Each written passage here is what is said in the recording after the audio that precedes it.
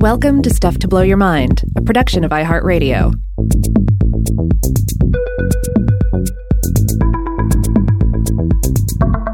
Hey, welcome to Weirdhouse Cinema. This is Rob Lamb. And this is Joe McCormick. And today's movie on Weirdhouse Cinema is the 1991 fantasy epic Beastmaster 2 Through the Portal of Time. Continuing a tradition we've started on the show of covering the second movie in a series without covering the first. We have never discussed Beastmaster. In fact, I don't know if I've ever even seen it all the way through.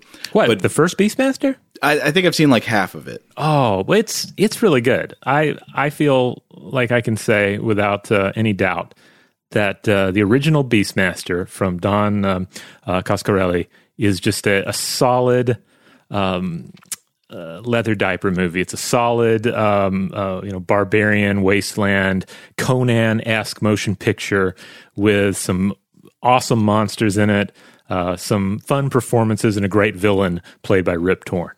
Well, fair enough. If Beastmaster 1 is your idea of solid, I would say Beastmaster 2 is riven with holes. It's like Swiss cheese, maybe about to crumble apart.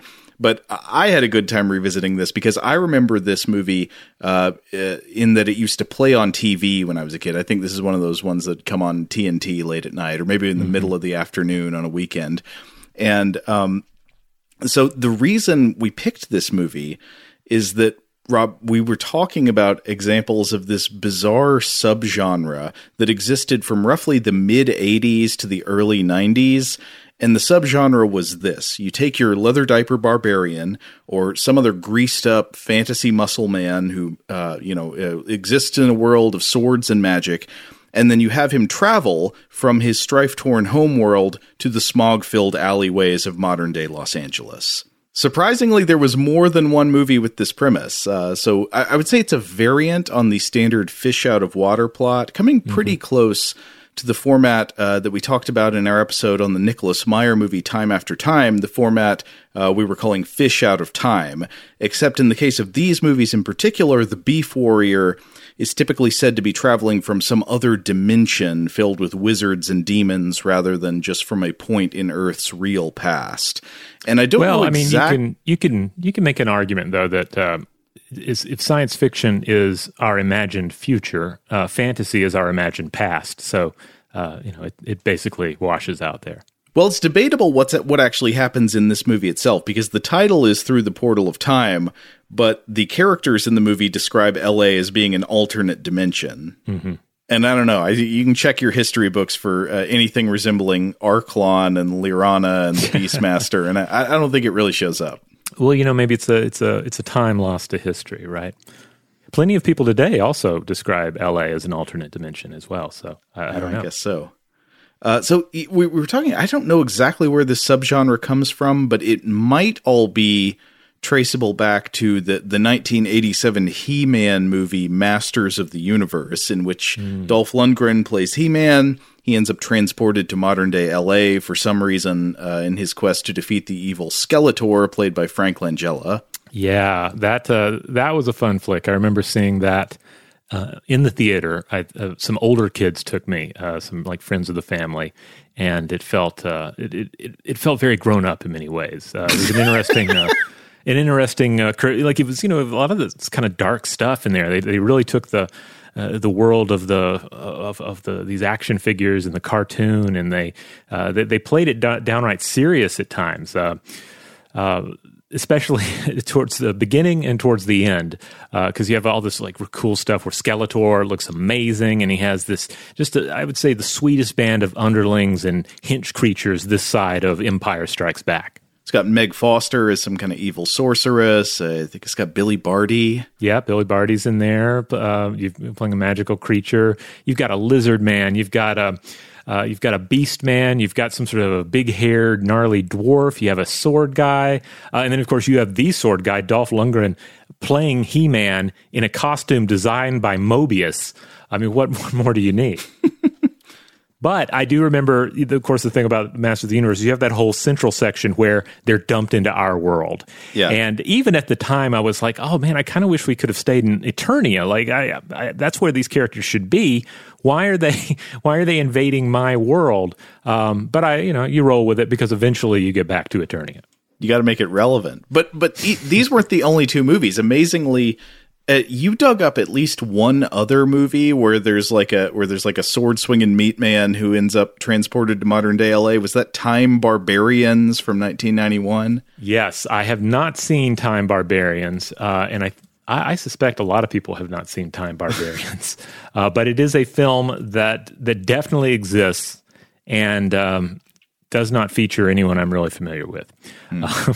But it's time. It's basically the same plot as what we're talking about here. Some sort of a barbarian dude chases a bad guy to modern day L.A. So it's very much in keeping with what we're talking about here. Though, a funny thing is that I just realized the third live-action Teenage Mutant Ninja Turtles movie is basically the inverse of this plot. So it takes like rad pizza-eating modern LA heroes in turtle form and transports them back to like feudal Japan. Yeah, the reverse of this you see with there's some military applications of this, right? There's at least one noteworthy American film and a Japanese film where you have like modern day combat units traveling back in time and then potentially changing world events. Speaking of such, there's a Hong Kong film, and I think this one's a very vague memory. It took me a while to find this film, but I believe The Iceman Cometh from 1989. This is about Ming Dynasty warriors who get frozen and then wake up in modern times and have to battle each other with swords.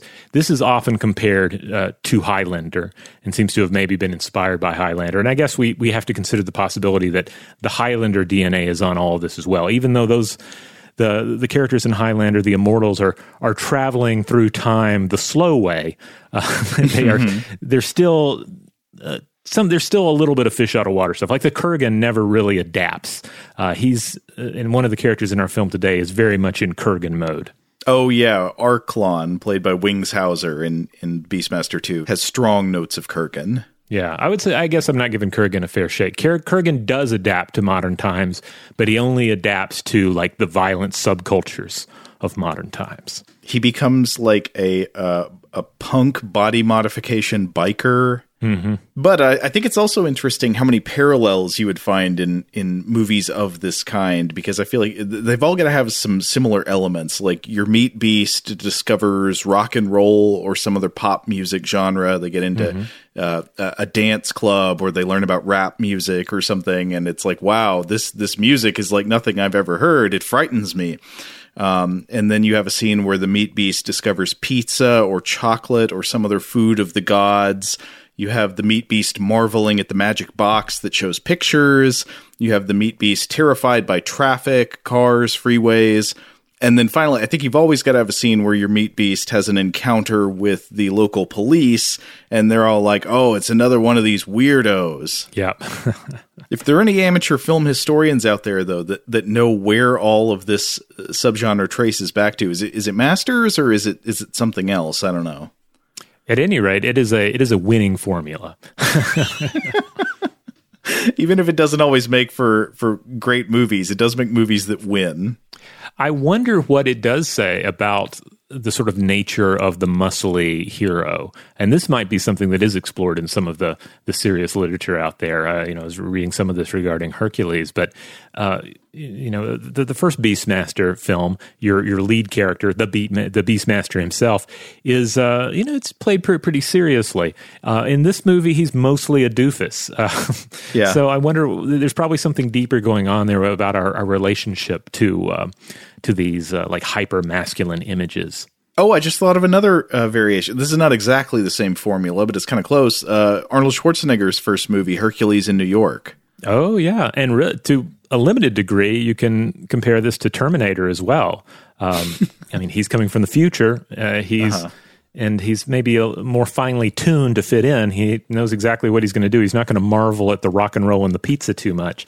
But occasionally, he gets something wrong, like asking for a plasma rifle at the gun store. Oh, yeah, phased plasma rifle. Only what you see, pal. That's Dick Miller. Yeah, that's right. Now, here we would usually give the elevator pitch, but I think we've already given it, right? It's Beastmaster, it's L.A. What else do you need? Yeah, Beastmaster in L.A., that's it. Beastmaster learns Valley speak. Beastmaster learns how to party, So I guess we should hear some trailer audio. All right, let's do it. Come through the doorway to another dimension. Whoa! With the Beastmaster and the creatures he commands. Way rad! From their world to ours. It's the wildest adventure that time has ever known. Beastmaster 2, Through the Portal of Time. Rock and roll, baby! Rated PG-13. Coming August 30th to a theater near you. All right. So you're probably wondering, well, who are the fine people who brought this vision to the screen? Let's talk about the people of note here. First of all, the director and also one of the many writers credited on this screenplay is Silvio Tabet, a Lebanese producer known for his involvement in such 80s films as Dead Ringers, The Cotton Club, Evil Speak, Fade to Black, and of course, The Beastmaster, the first film. He was also associate producer on Alejandro Jodorowsky's 1980 film Tusk. This is that possibly lost film about an elephant. And of course, he's noted for this movie as well. This is the only time he directed or did any screenwriting. He's mostly a producer. And from here, he'd go on to produce Beastmaster 3 in 1996 and the 66-episode cable TV show The Beastmaster from 1999 through 2000.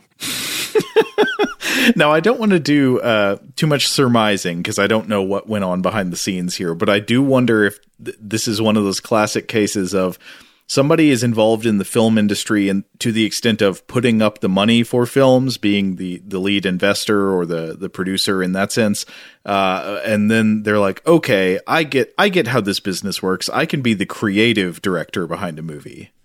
Yeah, I think there was something like that. I'm going to go and skip to the two main screenplay credits on this, because the first is Jim Wynorski, who has a story and screenplay credit. This is, of course, Jim Wynorski from 1986 the 1986 film Chopping Mall, which we've discussed on the show before. Also notable for Swamp Thing 2 and various other films. And then the other story screenplay credit goes to R.J. Robertson, who lived 1946 through 1994, worked in the animation department on Chopping Mall and did visual effects on Buckaroo Banzai, Dreamscape, and Troll, and also wrote Deathstalker 2 and a few other titles. But it seems to be the case where I believe Jim Wynorski was going to direct this thing and then lost control of the picture, and I didn't dig too deep into this, but I think there was some bad blood here. I usually don't follow all those threads myself because I don't want to sour my appreciation of the film. I want it to be this fun experience, and I don't want to know too much about any kind of beef going on behind the scenes. Well, the claim I read, and this was only hearing Wynorski's side, so I can't vouch for this being true, but what he claimed is that he worked on the script with the understanding that he would get to direct it. And then at the last minute, Tabet was like, oh, no, actually, I'm going to direct it. And then so they got into some big legal brouhaha about that. And Wynorski apparently was able to extract some major money or concessions or something out of them in order to let them proceed. So at any rate, if you're familiar with Jim Wynorski's filmography, I feel like you can identify some of the touches in the screenplay. I feel like a lot of this picture feels very much in keeping with some of the things I've seen from him, especially Swamp Thing 2. I can easily compare this film to Swamp Thing 2. Well, I was going to say that the satirical elements of this script are way below the mark of Chopping Mall. Like, I feel like Chopping Mall is pretty sharp, pretty funny, as written, and this one, it has actors in it that can elevate it above the level of the script, but the script itself is pretty dreadful. It is it's interesting because it's kind of a self-riffing movie. Yes. There are characters in place whose role is to riff on things, and most of the characters come off as doofuses throughout. It's hard to think of anyone who doesn't come off as a doofus in this movie.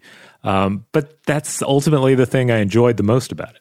Yeah, I thought the exact same thing. There is at least one major character who, I'd say multiple major characters who riff on the film as it goes. One of them really works and the other really doesn't. But we'll come back to that. But this actually, so the script is not very closely based on, but partially based on a novel by Andre Norton, right? Right. Andre Norton, who lived 1912 through 2005, born Alice Mary Norton, but she published under the pen name Andre Norton.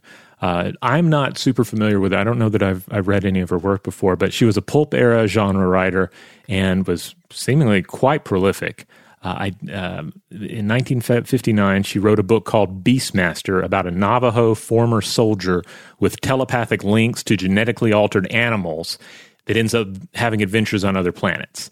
Obviously, very little of that was adapted into the Beastmaster film from Don Coscarelli and Paul Pepperman. They wrote the screenplay for the original.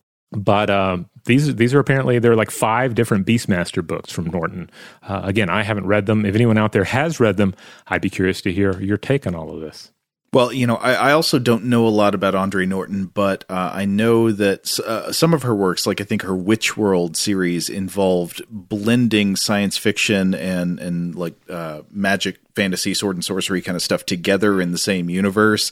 Mm-hmm. And I would say Beastmaster 2 does that. Yeah, in that sense, I guess Beastmaster 2 is more in keeping with the sort of fiction she created. And I'll briefly point out that there's also someone named Doug Miles who has a screenplay credit on this, but I couldn't find out anything about them. I think this is their only credit on anything. But just for the sake of having another human being involved in the creation of this strange film.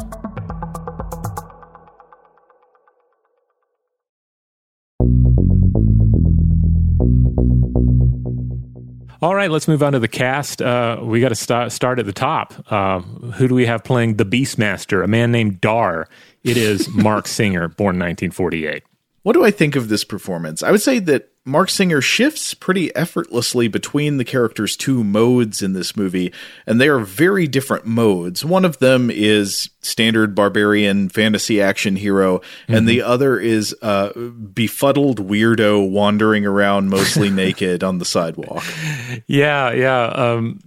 I don't remember enough about his performance in Beastmaster, though I've seen it so many times, to really comment too much on this. Like, I wonder how much of the weirdness is just taking that character out of a fantasy setting and placing him in New York. Because, he often just comes off as this kind of like weird dude with ferrets, weird, lean, muscular 40-year-old with oiled skin who, it's kind of an interesting balancing act, because they'll have these scenes where he is at once very awkward in that he is, a fish out of water. He's in downtown LA. But on the other hand, he is also perfectly at ease standing there on the street, mostly naked. Again, we're just wearing this leather loincloth thing. So, like, somebody turns on the stereo and it plays hair metal at him, and he's, like, befuddled and freaked out. Oh, what is this? It frightens and confuses me. Yes. But then in other scenes, he's wandering through this now house of the 1990s, and he, like, easily begins conversing and comforting someone about the death of a parent. Yeah. And it's just like this, I don't know. Sometimes he's incredibly socially competent, and other times he's out of his depth. Yeah. So it's a weird performance to watch. He mostly comes off as a doofus in this when he's not actually like fighting. And even then, I don't know, an argument can be made. Now, Mark Singer is probably best remembered for Beastmaster 1 and, yes, Beastmaster 2, along with the 80s V movie and the TV show that followed. Though we shouldn't forget that there also is a Beastmaster 3, and Mark Singer is in that alongside Tony Todd, Casper Van Dien, and David Warner. What? Yeah. 2 great actors and a Casper. Yeah. So Mark Singer has worked a lot over the years, and I believe he's still active. Stuff that stands out to me in his filmography includes voicing the Man-Bat on Batman the Animated Series. Oh, wow. And he's that was a good episode. Oh, yeah. I enjoyed those episodes. There's also the 1997 film Lancelot, Guardian of Time. He's the hero opposite John Saxon in that. Listeners, like hardcore listeners to the show, might remember that we heard from another listener who worked on this film and was almost killed by John Saxon during one of the stunts. might be a slight exaggeration, but yes, like a sword came in their direction, right? Yes, but everybody was okay. Yeah. So anyway, Mark he's in great shape in this. We've got to give him that, and he's I feel like he does everything that is asked of him in this of this film. I feel like that's something I can say for most of the cast. Did they perform what they could with what they were given? Did they even excel in their roles given what they were given? I would say yes. Okay, I guess from here we should move on to talking about, I would argue, our two characters in the movie who both function simultaneously as actors within the plot and sort of characters on the satellite of love riffing the movie as it goes, except they're in it. And those would be Carrie Wurrer playing Jackie Trent and Sarah Douglas playing Lirana. Which do you want to talk about first? Let's talk about Carrie Wurrer. Okay. Who, again, plays Jackie Trent, who is our party girl who ends up sucked into the plot of this movie. So Wurrer was born in 1967. This was only her third film role, following Fire with Fire and The Adventures of Ford Fairlane. But she went on to be in a whole string of interesting things. She played Abigail Arcane on the Swamp Thing TV show for 10 episodes in the early 90s. She went on to act in 1996's Thinner, and she was in 1997's Anaconda. Oh boy, she is in Anaconda. I think she gets eaten by an anaconda. I would hope so. I mean, if you're in Anaconda and you don't get ate by a snake, what are you doing? No, wait a minute. Now that I think about it, actually, she maybe gets murdered by John Voight. Well, that's good enough. Yeah, that's a similar fate. Yeah. So she worked regularly after that with runs on Sliders and General Hospital, but she was also in Hellraiser Deader from 2005. Ugh. And she was in not one, but two Prophecy films the same year, Uprising and Forsaken. I'm sad to say neither of those had Christopher Walken in them at all. Mm-hmm. And she's mostly done a lot of voiceover work for animated projects recently. So I got to be honest and evaluate the performance. I don't think it's entirely Carrie Wurrer's fault. I think a lot of it is in the lines given to her and how she was clearly instructed to perform this character. But I would say her character, Jackie Trent, is intensely annoying in this movie. There were groans aplenty in our house as the movie was being screened. Yeah. I certainly groaned some watching it by myself. But on the other hand, I don't know if I'd want a real strong performance here. Like there are scenes where she's threatened by our main villain, but you never really buy that she's in danger. Like those scenes don't feel very terrifying, in part because of her performance. And I don't know that I would want that scene to be terrifying. No, she's sort of flippantly riffing and reviewing the movie as it goes on. So she doesn't ever feel very in the plot, which is good. I mean, that works for how silly this movie is. But I would say there's another character who sort of does that, but does it so well that this character kind of fades back. So the other one is Sarah Douglas playing the character Lirana, a sorceress, and I would say this is the breakout character of the movie. Sarah Douglas is by far the best actor in the film, and she makes her character a lot of fun despite the dreadfully cringy writing. I would say this is a classic example of a great actor really elevating their role above what it would be just on paper. Oh yeah, she's really good.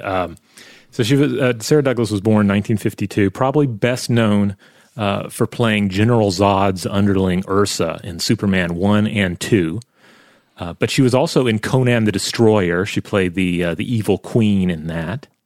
She's still active today, mostly in voice work, but she's been in a ton of weird stuff over the years. She played Dracula's wife opposite Jack Palance in 1974's Dracula. I want to see that now. Yeah, I haven't seen that, but I don't remember Dracula's wife from the book. I mean, of course I love her in the Superman movies, but I guess there's so much going on in those, she stood out less. In a bad movie like this, she really just like beams like the sun. So now I want to see all of Sarah Douglas's movies. I've got to see her as Dracula's wife. She is, of course, also in Jim Wynorski's The Return of the Swamp Thing from 1989. She pops up in Puppet Master 3, Meatballs 4, Return of the Living Dead 3, and also 1993's Quest of the Delta Knights, which, of course, famously stars David Warner in 2 different roles. So I would say her legacy is assured. We're not worthy. All right, she's an interesting character because she's also not a pure villain. She's kind of a tweener, right? She's in it for herself. She's having to work twice as hard as these other characters to achieve what she needs to get. Our main, like, just pure villain that's played very straight. It also comes off as a doofus plenty of times, but this character is never quite winking at the camera. This is the character Arklon, played by Wings Hauser. I'd say this is another standout performance in the film. Our villain duo are clearly the highlight for me. Sarah Douglas is that ray of sunshine, and Arklon is just the glowing pits of hell. Yes. Oh, Wings Hauser. There's so much Wings Hauser in this film. And it's probably not surprising that he has a screenwriting credit as well. So maybe those two are connected. Yeah. Because he's probably like, I like this, but I think this film needs more Arklon. I'll have some pages for you. Well, yeah, this movie does something very well, and despite all of our criticisms and being honest and having to say, a lot of things about the script are not so good, it has villains in a silly movie where the actors fully commit to going over the top. Like, they're not trying to be cool. They're not trying to say, "Oh, I don't want to look too silly." They're just going for it, and that works. Yeah, and Wings Hauser goes for it in this. This is the son of Hollywood Disney director Dwight Hauser, the father of actor Cole Hauser. If anyone's seen a Cole Hauser movie, I think he shows up in Fast and the Furious movies at some point. No, maybe that's right. Wings, if you're wondering, was a nickname he earned in high school sports. This apparently is referring to the wingback position in football. I'm not sure what that means, but that's where it comes from. And he was also a musician for a spell under the name Wings Livin' Right, putting out the 1975 album Your Love Keeps Me Off the Streets, which has a wonderfully dorky album cover. And I don't know, Your Love Keeps Me Off the Street, that doesn't sound like a healthy relationship. I feel like there's some imbalance going on here. You could make a poster for Beastmaster 2 that's Mark Singer saying that to his ferrets. Yeah. So Wings Hauser is notable he's been in a lot of things over the years. He played the violent pimp Ramrod in Gary Sherman's Vice Squad from 1982, a film that he also sang the theme song for, Neon Slime. He's had notable roles in such films as Tough Guys Don't Dance. He pops up in The Insider, I think playing a big tobacco lawyer. He's also in Tales from the Hood, Watchers 3, Mutant, and a movie called The Wind. Mutant has been featured on Riff Tracks before, and The Wind has been on my radar for a while. That's one that looks kind of interesting. Wings Hauser has a distinctive screen presence that I was working hard trying to figure out how to describe, because wait a minute. It seems like you nailed it in your very first comment to me. You texted me just the phrase toothy egg. And I was like, yep. Yeah, toothy egg, I think that does encapsulate it. But he's like, it's easy to think, okay, there's a little bit of Gary Busey to him, like maybe he's like a discount Gary Busey, but it's more than that. He's great at portraying this kind of unhinged turbo jock. He has that kind of physicality. But he also has, this largish head and a smile that's just a full upper dental exam. Like when he smiles, you can see all of his upper teeth. And it makes for just a wonderfully sadistic smile. I think if he had ever actually shaved his head, first of all, he would have looked like a toothy egg. But he would have looked a lot like drawings I've seen, interpretations of the character Judge Holden from Blood Meridian. Yep. He's also a big guy, which helps.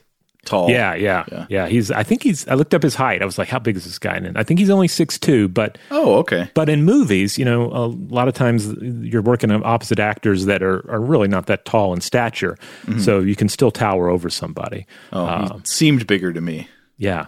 Not like what Vince Vaughn is really tall. Like it probably like they have to use special effects to get Vince Vaughn. I've never measured him. I think I've just read that he's like 6'8", 6'10", something like that.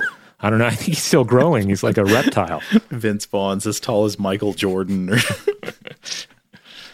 One more thing about Wingshauser here is, yes, he has a screenwriting credit on Beastmaster 2. And he also, this wasn't his only time, the only time he contributed to a screenplay. He also contributed to the screenplays of Uncommon Valor, No Safe Haven, and Skins from 1994, which he also directed. I've never seen any of the Wingshauser movies. I think you're fine skipping them. But he's pretty tremendous in this. All right, we have a few other players in smaller roles that I think are worth mentioning. We have a couple of cops that show up because you got to have cops on the scene to sort of be bewildered by all this barbarian magic that's going on in modern day LA. Yeah. And they're both pretty fun. But the main cop character is Lieutenant Cobberly, played by the always fun James Avery from Fresh Prince. Yeah, he played the patriarch of the family, Philip Banks. But more than that, he also voiced Shredder on the original Teenage Mutant Ninja Turtles animated series. Yeah, he did a lot of voice acting. I was looking at his credits and I was like, wow. Yeah, especially some of the shows from back in the day. Yeah, he popped up on a lot of those.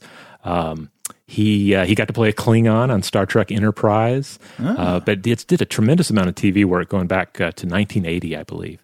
He lived 1945 through 2013. In this movie, he plays a weary, exasperated police commander who it's like he's so tired of dealing with like barbarians who show up through dimensional rifts. Yeah. This is like the 8th one this week, and it's just really wearing on him. Yeah. All right. Now we get into a couple of very small roles here, but they're worth mentioning because Robert Zadar shows up in this. I don't think he has any lines, but you notice him in the background there. Yeah, he may yell something. I'm not sure, but Get him. That's the extent of it. He plays his character has a name, Zavik. Robert Zadar lived 1950 through 2015. Low budget B movie legend. This man, he's the man with $1 million chin. It's kind of shocking that it took this long for us to cover a film that has Robert Zadar in it. He's probably best known to horror fans as the original Maniac Cop. MST3K fans will know him best from Soul Taker and Future War. And mainstream fans might remember him from playing, I think he plays like a criminal or some sort of a heavy in Tango and Cash. But he was in all sorts of low-budget movies, including the excellent Samurai Cop. He's the main antagonist in that. He also has a role in Cherry 2000, which is a lot of fun. A memorable character actor, in part due to his cherubism, which was a medical condition that resulted in that enlarged jawline that he has, sometimes more pronounced in certain roles and certain times in his life than others. But he was certainly one of a kind.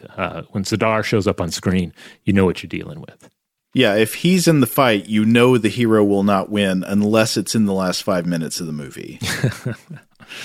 Now, another character actor with a very distinctive look that pops up towards the end in a role that we'll describe later on. Michael Berryman appears in the film. Michael Berryman was born 1948. He was born with hypohidrotic ectodermal dysplasia, a rare condition characterized by the absence of sweat glands, hair, and fingernails. He has over 100 screen credits, including memorable roles, of course, in Wes Craven's The Hills Have Eyes from 1977, another memorable role in Weird Science from 1985. He's in One Flew Over the Cuckoo's Nest. He pops up in Star Trek The Voyage Home, The Barbarians from 1987, and so much more.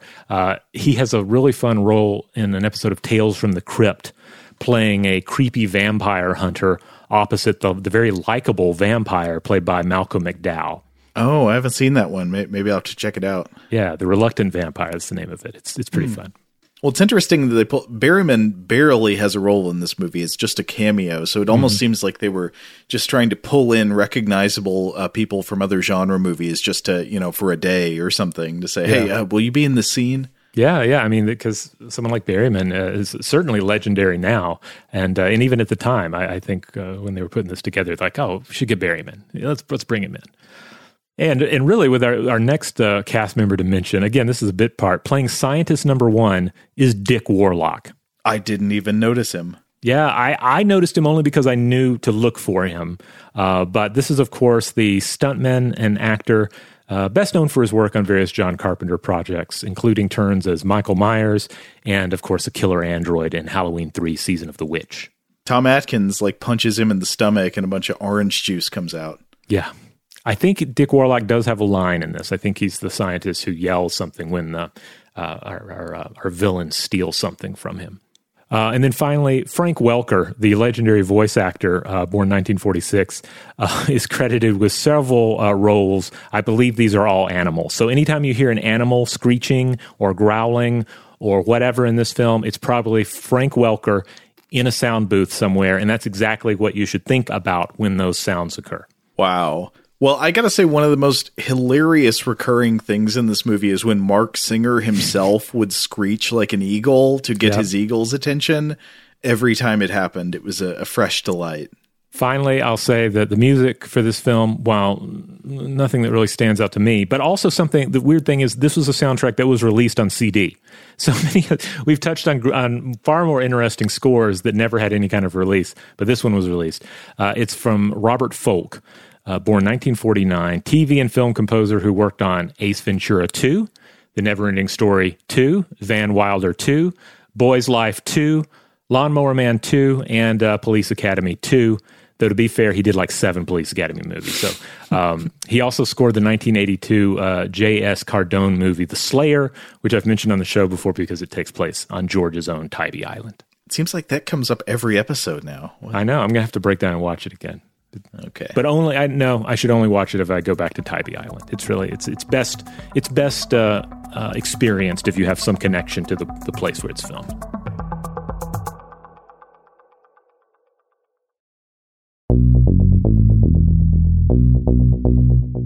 So I guess if it's time to talk about the plot, Rob, I'm going to say before we get to anything else, I don't know if you noticed the same thing, but for most of the runtime of this movie, it does not have enough colors in it. There are long stretches where basically everything on screen is some shade of orange. And then finally they go to LA and then there are a bunch of colors and it's great. But like the scenes that take place in the fantasy realm are just like orange on orange on orange. And it really starts to wear on the eyes. Yeah, I mean, it is a desert wasteland world. So I guess some of that makes sense. But okay, so to address the beginning, the film opens on a setting sun, on a horizon of sand dunes. Everything's orange, and we see a text crawl in orange text saying, "In the days following the death of King Zed, a darkness has fallen over the land of Arak." Oh, I forgot the land had a name. I'd just been calling it like Desert World or Beastmaster World. Okay, it's Arak. It says, "The evil warlord Arklon, using unholy magic, has enslaved the people. Their only hope rests with the rebel forces marshaling in the east under the leadership of Dar, the Beastmaster." I have to say that this movie hilariously, at times, puts in a little extra work to connect itself to the story of Beastmaster 1, when really it was totally unnecessary. I mean, this is a movie in which at one point in LA, the Beastmaster is riding past a movie theater. In the movie theater, on the marquee, it says Beastmaster 2 through the portal of time. And he comments on it. Like this is the level of movie this is. You really don't have to work too hard to stitch it into the plot of the previous installment. Also, doesn't it retcon, like, doesn't it take characters that were killed in the first Beastmaster movie and just they're alive again? Like maybe some of the animals, yeah. Yes, yeah. Mm-hmm. At least that's what I read. Yeah, so it's weird that at times they're throwing in extra lines to sort of connect things. And like, does it really matter that the villain and the Beastmaster are brothers? I don't know. It just gives them something to talk about while swinging swords, I guess. Did you notice that the title, when it pops up, it says Beastmaster 2 through the portal of time?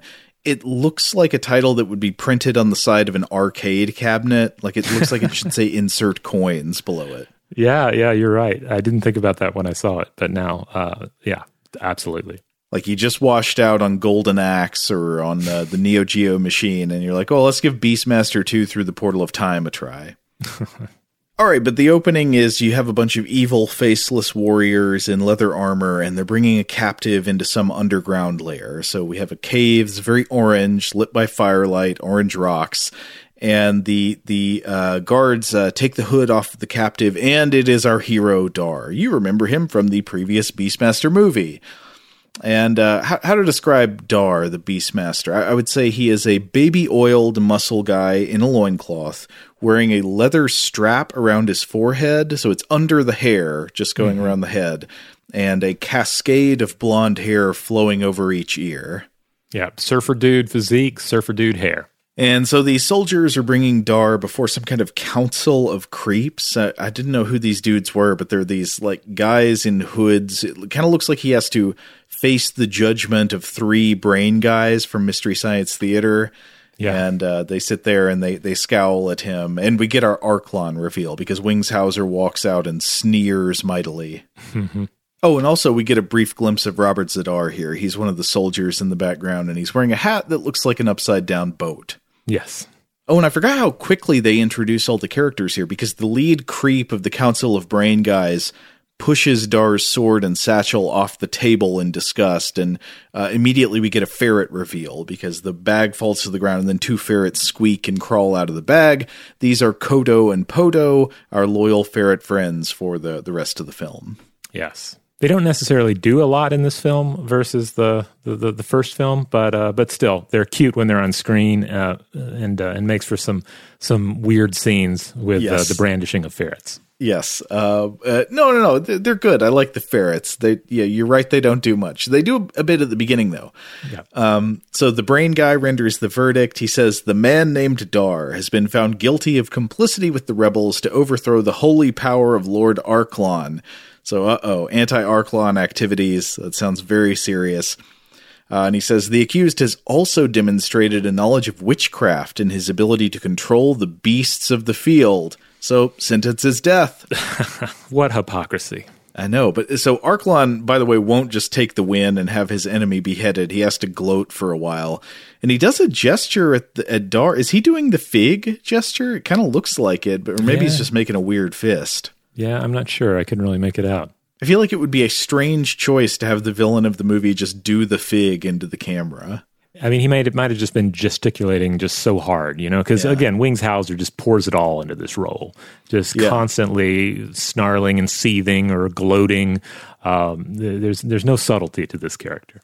And he tries to, I think, tie it into the events of the first movie, because Wingshauser is like, so this is the Beastmaster who killed our priest Mayox and now challenges my authority.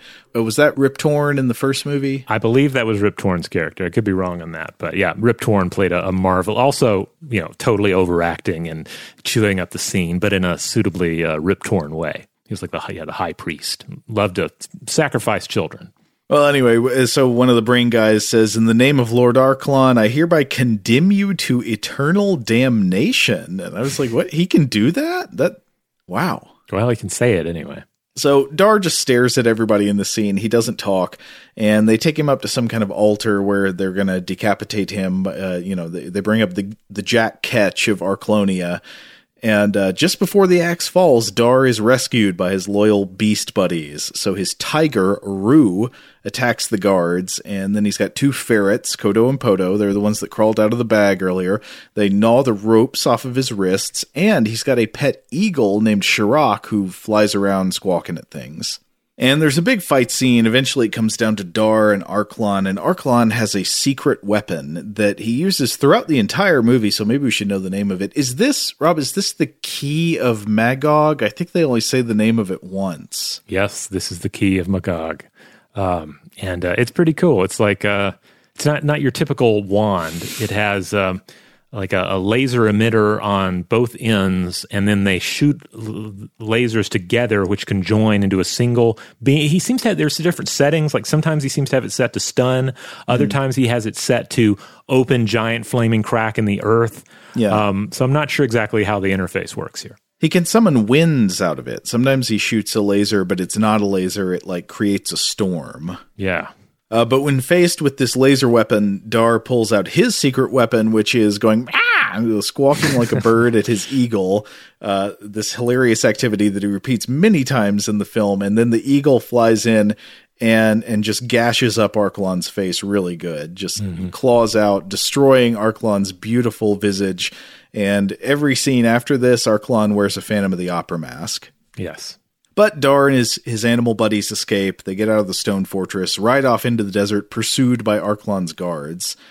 And in the next scene, we meet the rebels that Archelon is so worried about. And once you see them, I don't know if it seems like he should be all that concerned. These guys do not appear to have it together. They are like a gaggle of confused men wandering around in the desert, awkwardly holding plastic swords. Yeah. But they do have one ace in the hole, which is custody of, quote, the witch, who is the sorceress Lyrana. And this is our introduction to Sarah Douglas. Again, I think the best actor in the movie by a mile. When we were watching this, Rachel said, wow, she really puts the wit in witch. And I think that sums it up pretty well. She is, as we were saying, operating on a plane of reality above the rest of the movie. It's like she is riffing the movie, but also a character within it. So she's all weird jokes, saucy innuendo, and Austin Powers level one-liners. Like, seconds after her introduction, a rebel leader is skewered through the neck with an arrow, and she's like, I guess he got the point. Yeah, the first of many great one-liners from her. And she has some that she keeps busting out just because they're so good. She keeps punching up her material. Yeah, she's like Roger Moore as James Bond as a sorceress. Mm-hmm.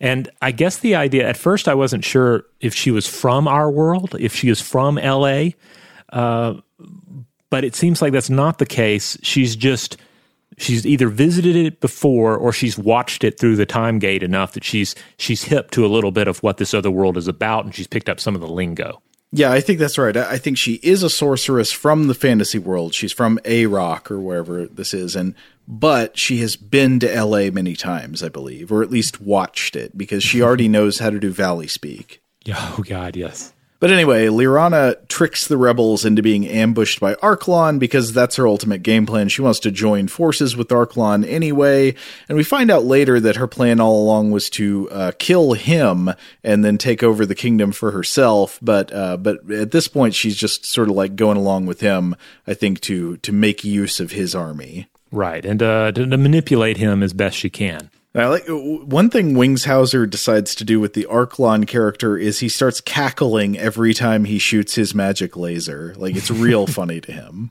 Yes, yeah. There's never a dull moment with Archelon. He's just always letting loose. The battle scene here has some really funny fake boulders. Like, he uses the laser to make the boulders roll, and they're almost perfectly spherical. Yeah, there's some boulders falling. It's pretty great. Yeah, but Archelon wins, and then Lyrana, the witch, she makes her appeal. She says, well, yes, you have the power of the Key of Magog, that's his laser wand, but you can't win this conflict without my help. And this is the scene where she not only makes the strategic appeal to Archelon, she starts using this excruciating Valley Speak. At one point she says, chill out, Lord Dude. I love it. Perhaps the greatest line in the whole picture. Yeah. And he's all like, what is this strange tongue in which you speak?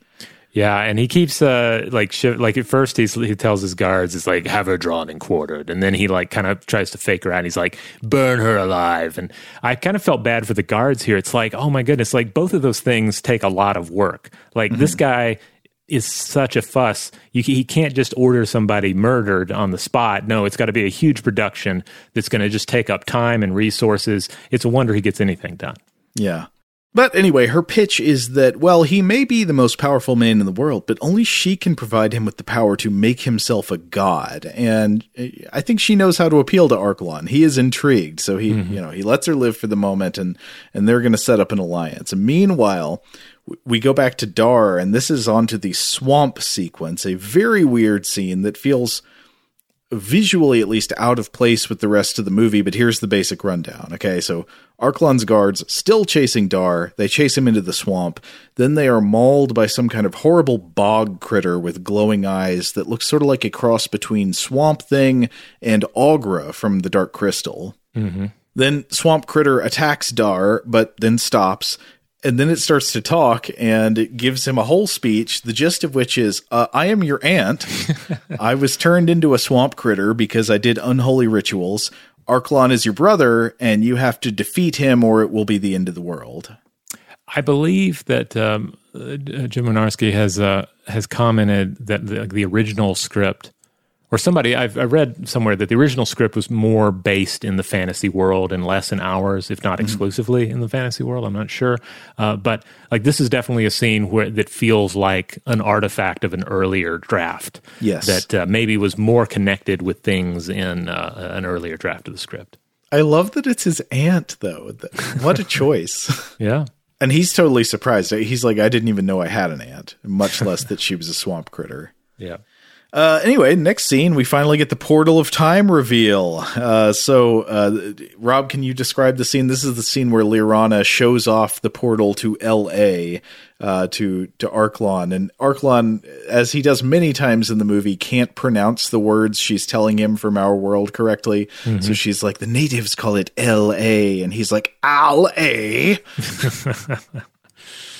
Yeah, And at first he's not sure that this is an actual portal. He thinks it's an illusion, but he's very impressed. And she quickly impresses upon him that, like, this is the place where you can really make your future. Because it's L.A., right? This is the place that draws many people who are dreaming of reaching that next level of success. You know, some people want to get into the movies. Some people want to, rule the world. And that's where Arklon comes in here. Well, yeah, she gets him all riled up about something called a neutron detonator, which is some kind of device that, if detonated, will destroy the entire world. And she's like, they have it in this world, but you can steal it and bring it back to our world, and then you will rule with no challenge. Yeah, I mean, luckily she is just manipulating him here, so we can sort of, dismiss a lot of the ridiculousness of this. She's just saying there's something so powerful it can destroy a world here. Don't you want that? And he's like, yes, of course. That sounds awesome. Though, of course, in reality, I was thinking about this a little bit. It's like, okay, let's assume this is essentially a nuclear weapon. If Arklon brings a nuclear weapon back to his barbarian fantasy world, like the applications there are pretty limited. You've got to have a very specific use of said weapon in order to really do anything in the world that benefits yourself. Like, I was trying to think, well, what could he do? Like, I guess you could smuggle it into like a rival kingdom and set it off. I think at one point in R. Scott Baker's fantasy series, there's a use of an atomic weapon in a fantasy setting that ultimately makes sense. Okay, that seems like the kind of thing you could do if you could, position it in a place where an advancing army might run into it. But otherwise, yeah, what's this going to do for him? And he doesn't really understand it either, though it is neat that when he first sees a car, he's like, oh, these would really help us. And that ultimately makes more sense. Like, you can imagine if he just had a fleet of trucks, that is something that could make a strategic difference in the world that he comes from. Yeah, that is what he should want, is cars. And in fact, he does see it. He goes, what an incredible machine. With this, I could rule the world. And Sarah Douglas is like, it's called a car. And he says, a dar? No, a car. A car.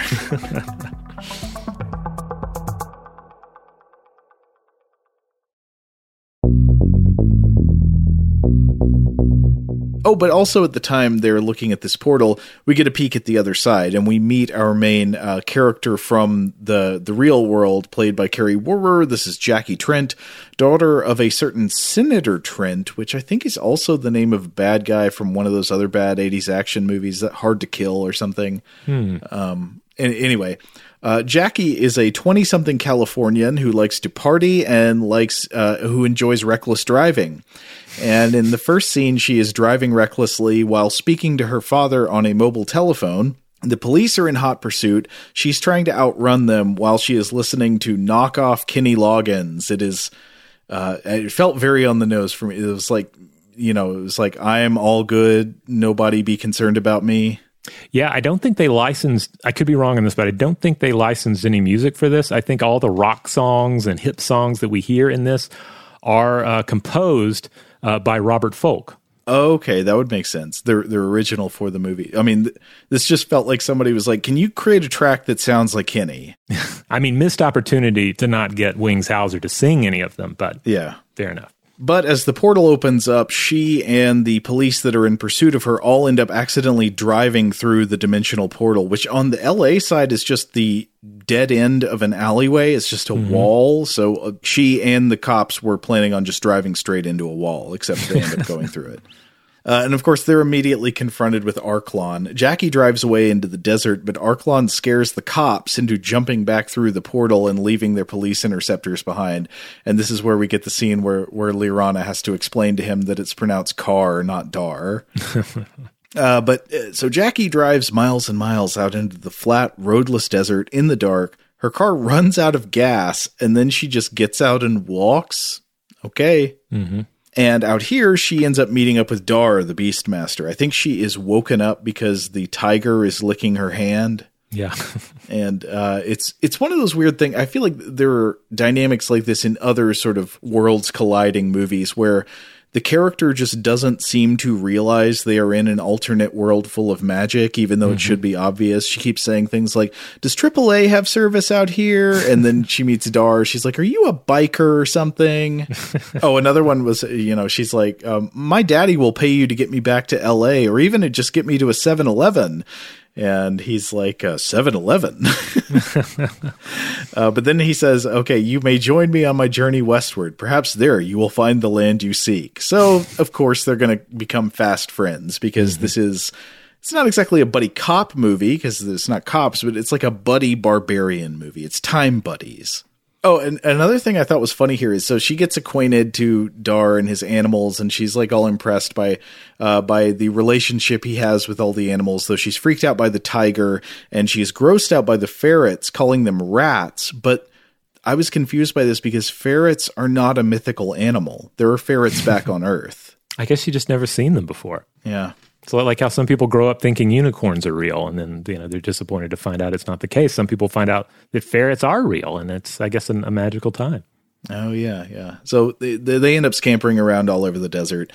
Dar shows her how to eat roots to survive, and she says, no, thanks, I'll stick with the salad bar.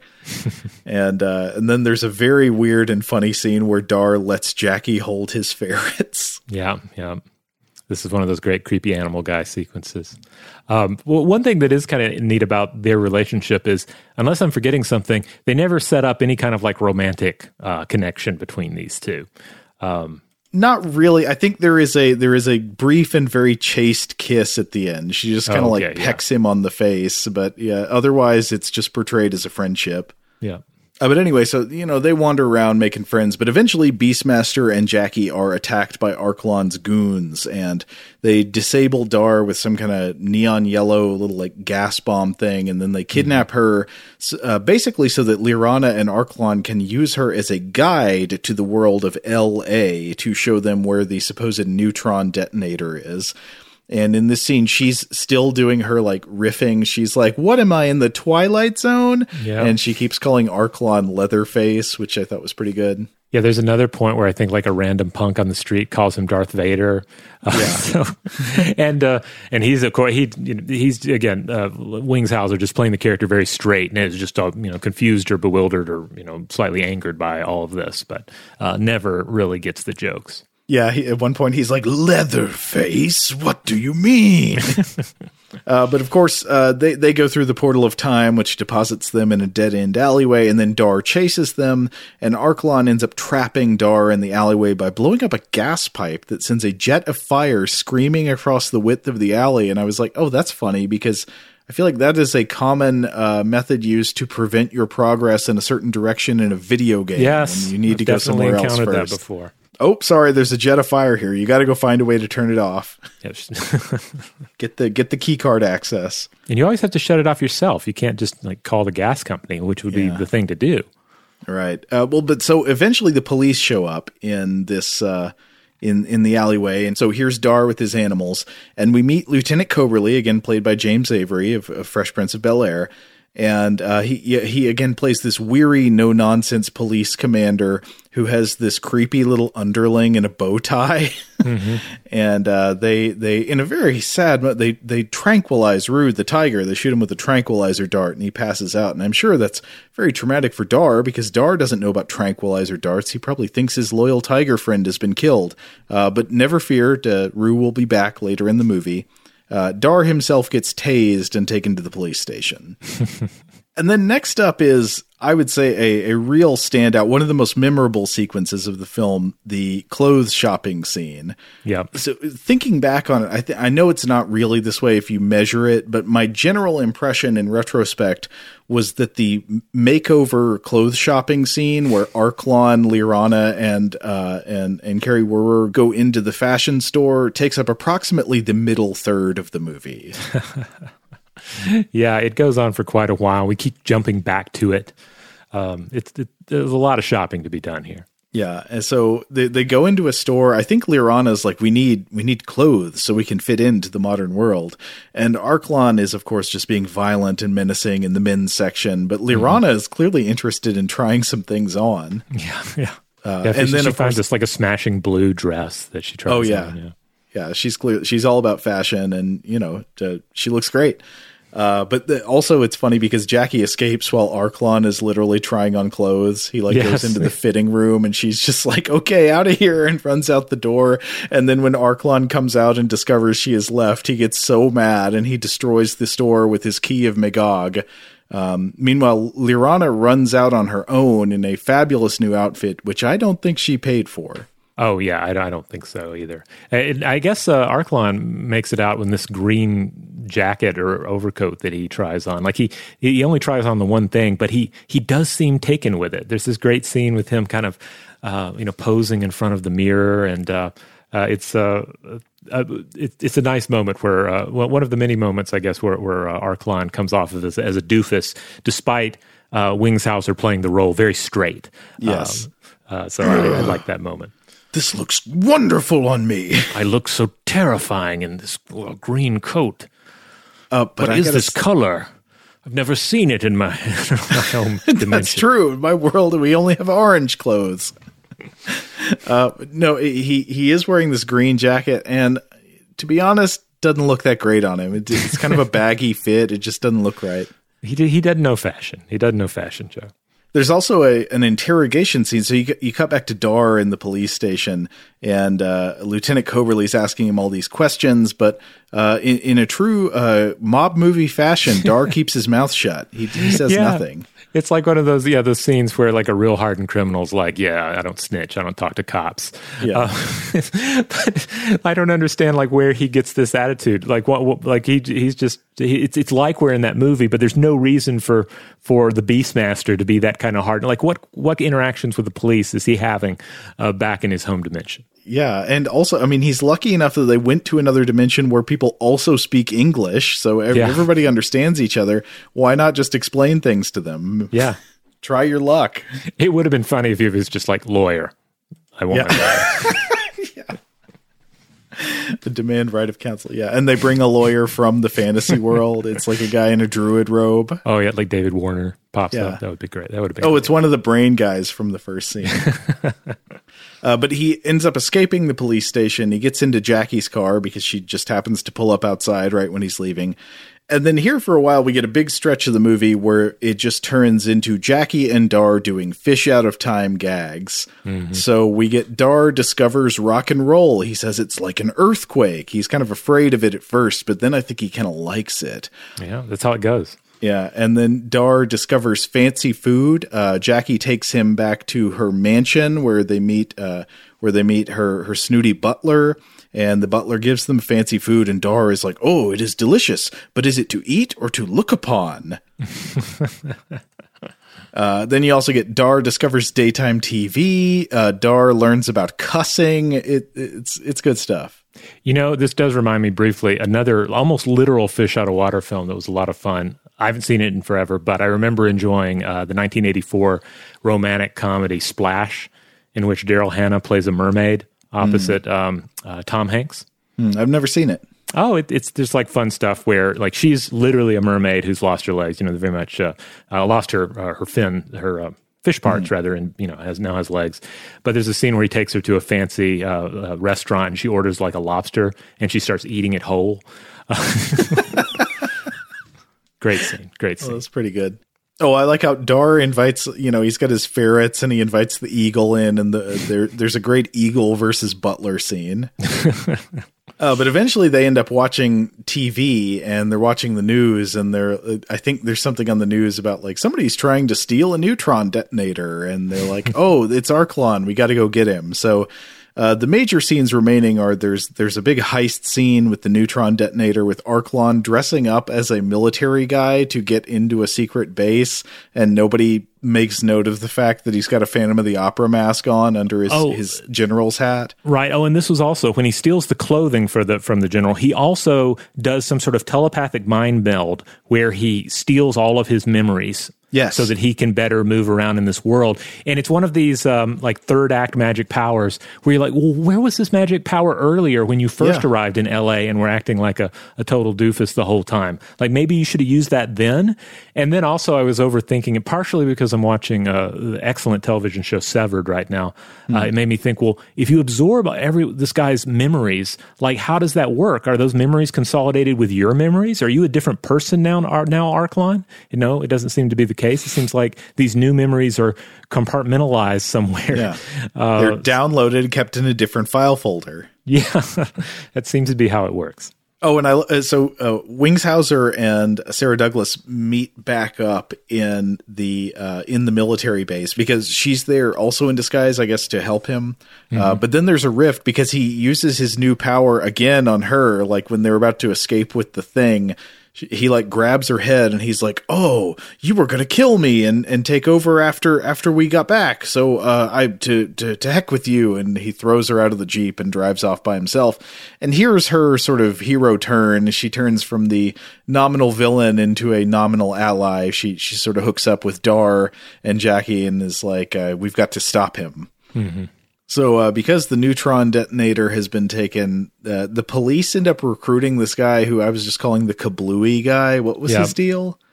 He's like a retired general or something, but he knows how this device works, a device which is now ticking down because, Arklon doesn't know how this works. It is going to explode in like an hour and then within half an hour, and then it's going to apparently destroy the entire world. Yeah. And this guy is our only hope at actually, because, Beastmaster can stop Arklon, but still somebody needs to turn this device off. But so it's this guy who just sits around saying like, kablooey, kablooey.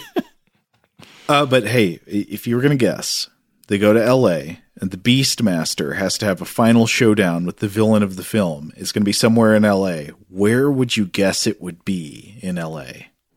Oh, yeah. There's so many great places that it could have been that they probably couldn't have gotten the film rights, location rights to. But they decide to go, like, I don't know, the tar pits would have been nice. Okay. Yeah. But I feel like the choice they went with is kind of obvious because they go to the zoo. Right. I thought it was going to maybe be the Scientology Celebrity Center, but instead it is the zoo. And Arklon joins up. Yeah. They really play it for laughs, though. Oh my God, this zoo showdown. Like it made me think back to Masters of the Universe, where we have all of our mid-movie fish out of time shenanigans, like, oh, what is this food on these sticks? That wonderful scene. But then at the end of it, we get this like dramatic. It's not really traumatic, I guess, unless you're a big Skeletor fan. This wonderful showdown between He-Man and Skeletor, where Skeletor becomes like a golden god, and it's really splendid and like ultimately kind of like high fantasy and epic, and played mostly seriously. Here, though, it is a battle between Beastmaster and Arklon, whilst the animals watch on and hoot, whilst an audio track is playing describing a spiny anteater or something, or hedgehog, and a lion. It's just all played for goofiness. And it's very goofy. Yeah, they have a sword fight. It's like the ground is cracking and full of fire. Like there's a, volcanic earthquake underneath them. Mm-hmm. And cut to a chimpanzee clapping and laughing. Yes. But then finally there's so many moments where you got to have the thing where the hero gets the better of the villain or disarms them or something. And then they're like, you can still live. And the villain is like, no, I must do evil and die. Mm-hmm. And so that happens. I think literally Wingshauser says, I hate peace. Yeah.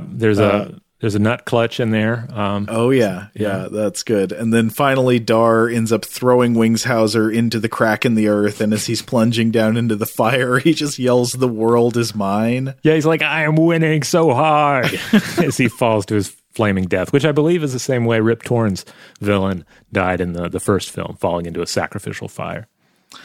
So, they defeat they get the Kablooey and the guy in there to disarm the neutron detonator. And then we get to say our emotional goodbyes between Dar and Jackie, because of course, she must stay in her world and he must return to his. But Dar decides, you know what, Jackie and my ferrets, they have become such good friends. I'm going to let the ferrets stay. So Kodo and Podo, the ferrets, are West Coast ferrets now. And then there's a great stinger at the end, which is when Dar goes back to his own universe. Jackie Trent's red sports car, her Porsche, is sitting in the desert still, and now it is an object of pilgrimage for the people of the Beastmaster world.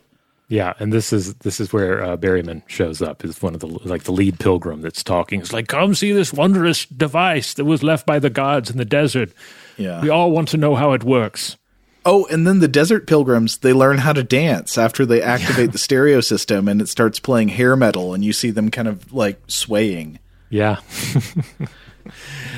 But wait, one last question I have about the plot. Do we ever find out what happens to Lirana at the end? I don't remember. No, I guess I don't know if the scene was cut or what, but I don't think she died or anything. Sometimes you see that where the villain or a villainous character has a hero turn, but they still have to pay the price for their misdeeds. But I think she just vanishes. We don't see what happens to her. She's just living on in L.A. Yeah, and more power to her. She'll fit right in.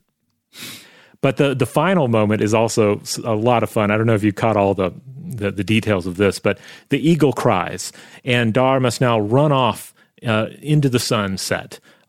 This wonderful sunset in the background here, with his tiger beside him, to fight another day and carry on adventures and so forth. But it quickly becomes clear, even as credits are beginning to roll, that this sunset is, of course, a matte painting, and.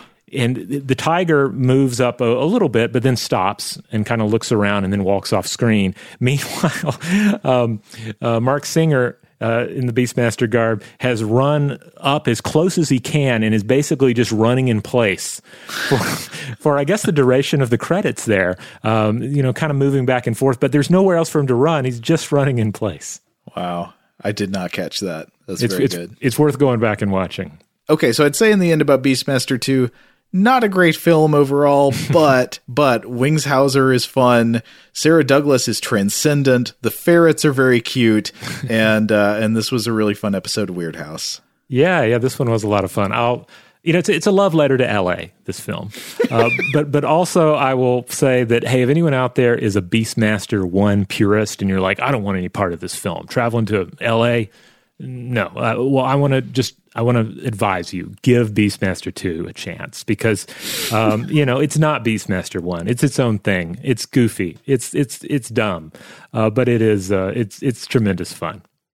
Now, unfortunately, there aren't a lot of great ways to watch this film in decent quality right now. For instance, Vinegar Syndrome put out an absolutely beautiful Blu-ray of the Beastmaster a few years back. One of these was just beautiful packaging and original artwork and so forth. They did not give the same treatment to Beastmaster 2. I believe there is a DVD edition from Cargo Records out there that you can easily buy at a very affordable price. But so far, that's it. There's no Blu-ray release of this film as of this recording. But hey, hopefully the future will prove me wrong. All right. If you want to check out other episodes of Weirdhouse Cinema, you'll find it every Friday in the Stuff to Blow Your Mind podcast feed. We're generally, a science podcast. We're more concerned with, say, like the consolidation of memory or the, or even the speculative time travel and the limitations involved there. But on Fridays, we put most of those serious matters aside and we consider a film such as Beastmaster 2, which, a film that may raise some of these questions, but, does not require intensive research to answer. Huge thanks, as always, to our excellent audio producer, Seth Nicholas Johnson. If you would like to get in touch with us with feedback on this episode or any other, to suggest a topic for the future, or just to say hello, you can email us at contact@stufftoblowyourmind.com. Stuff to Blow Your Mind is a production of iHeartRadio. For more podcasts from iHeartRadio, visit the iHeartRadio app, Apple Podcasts, or wherever you listen to your favorite shows.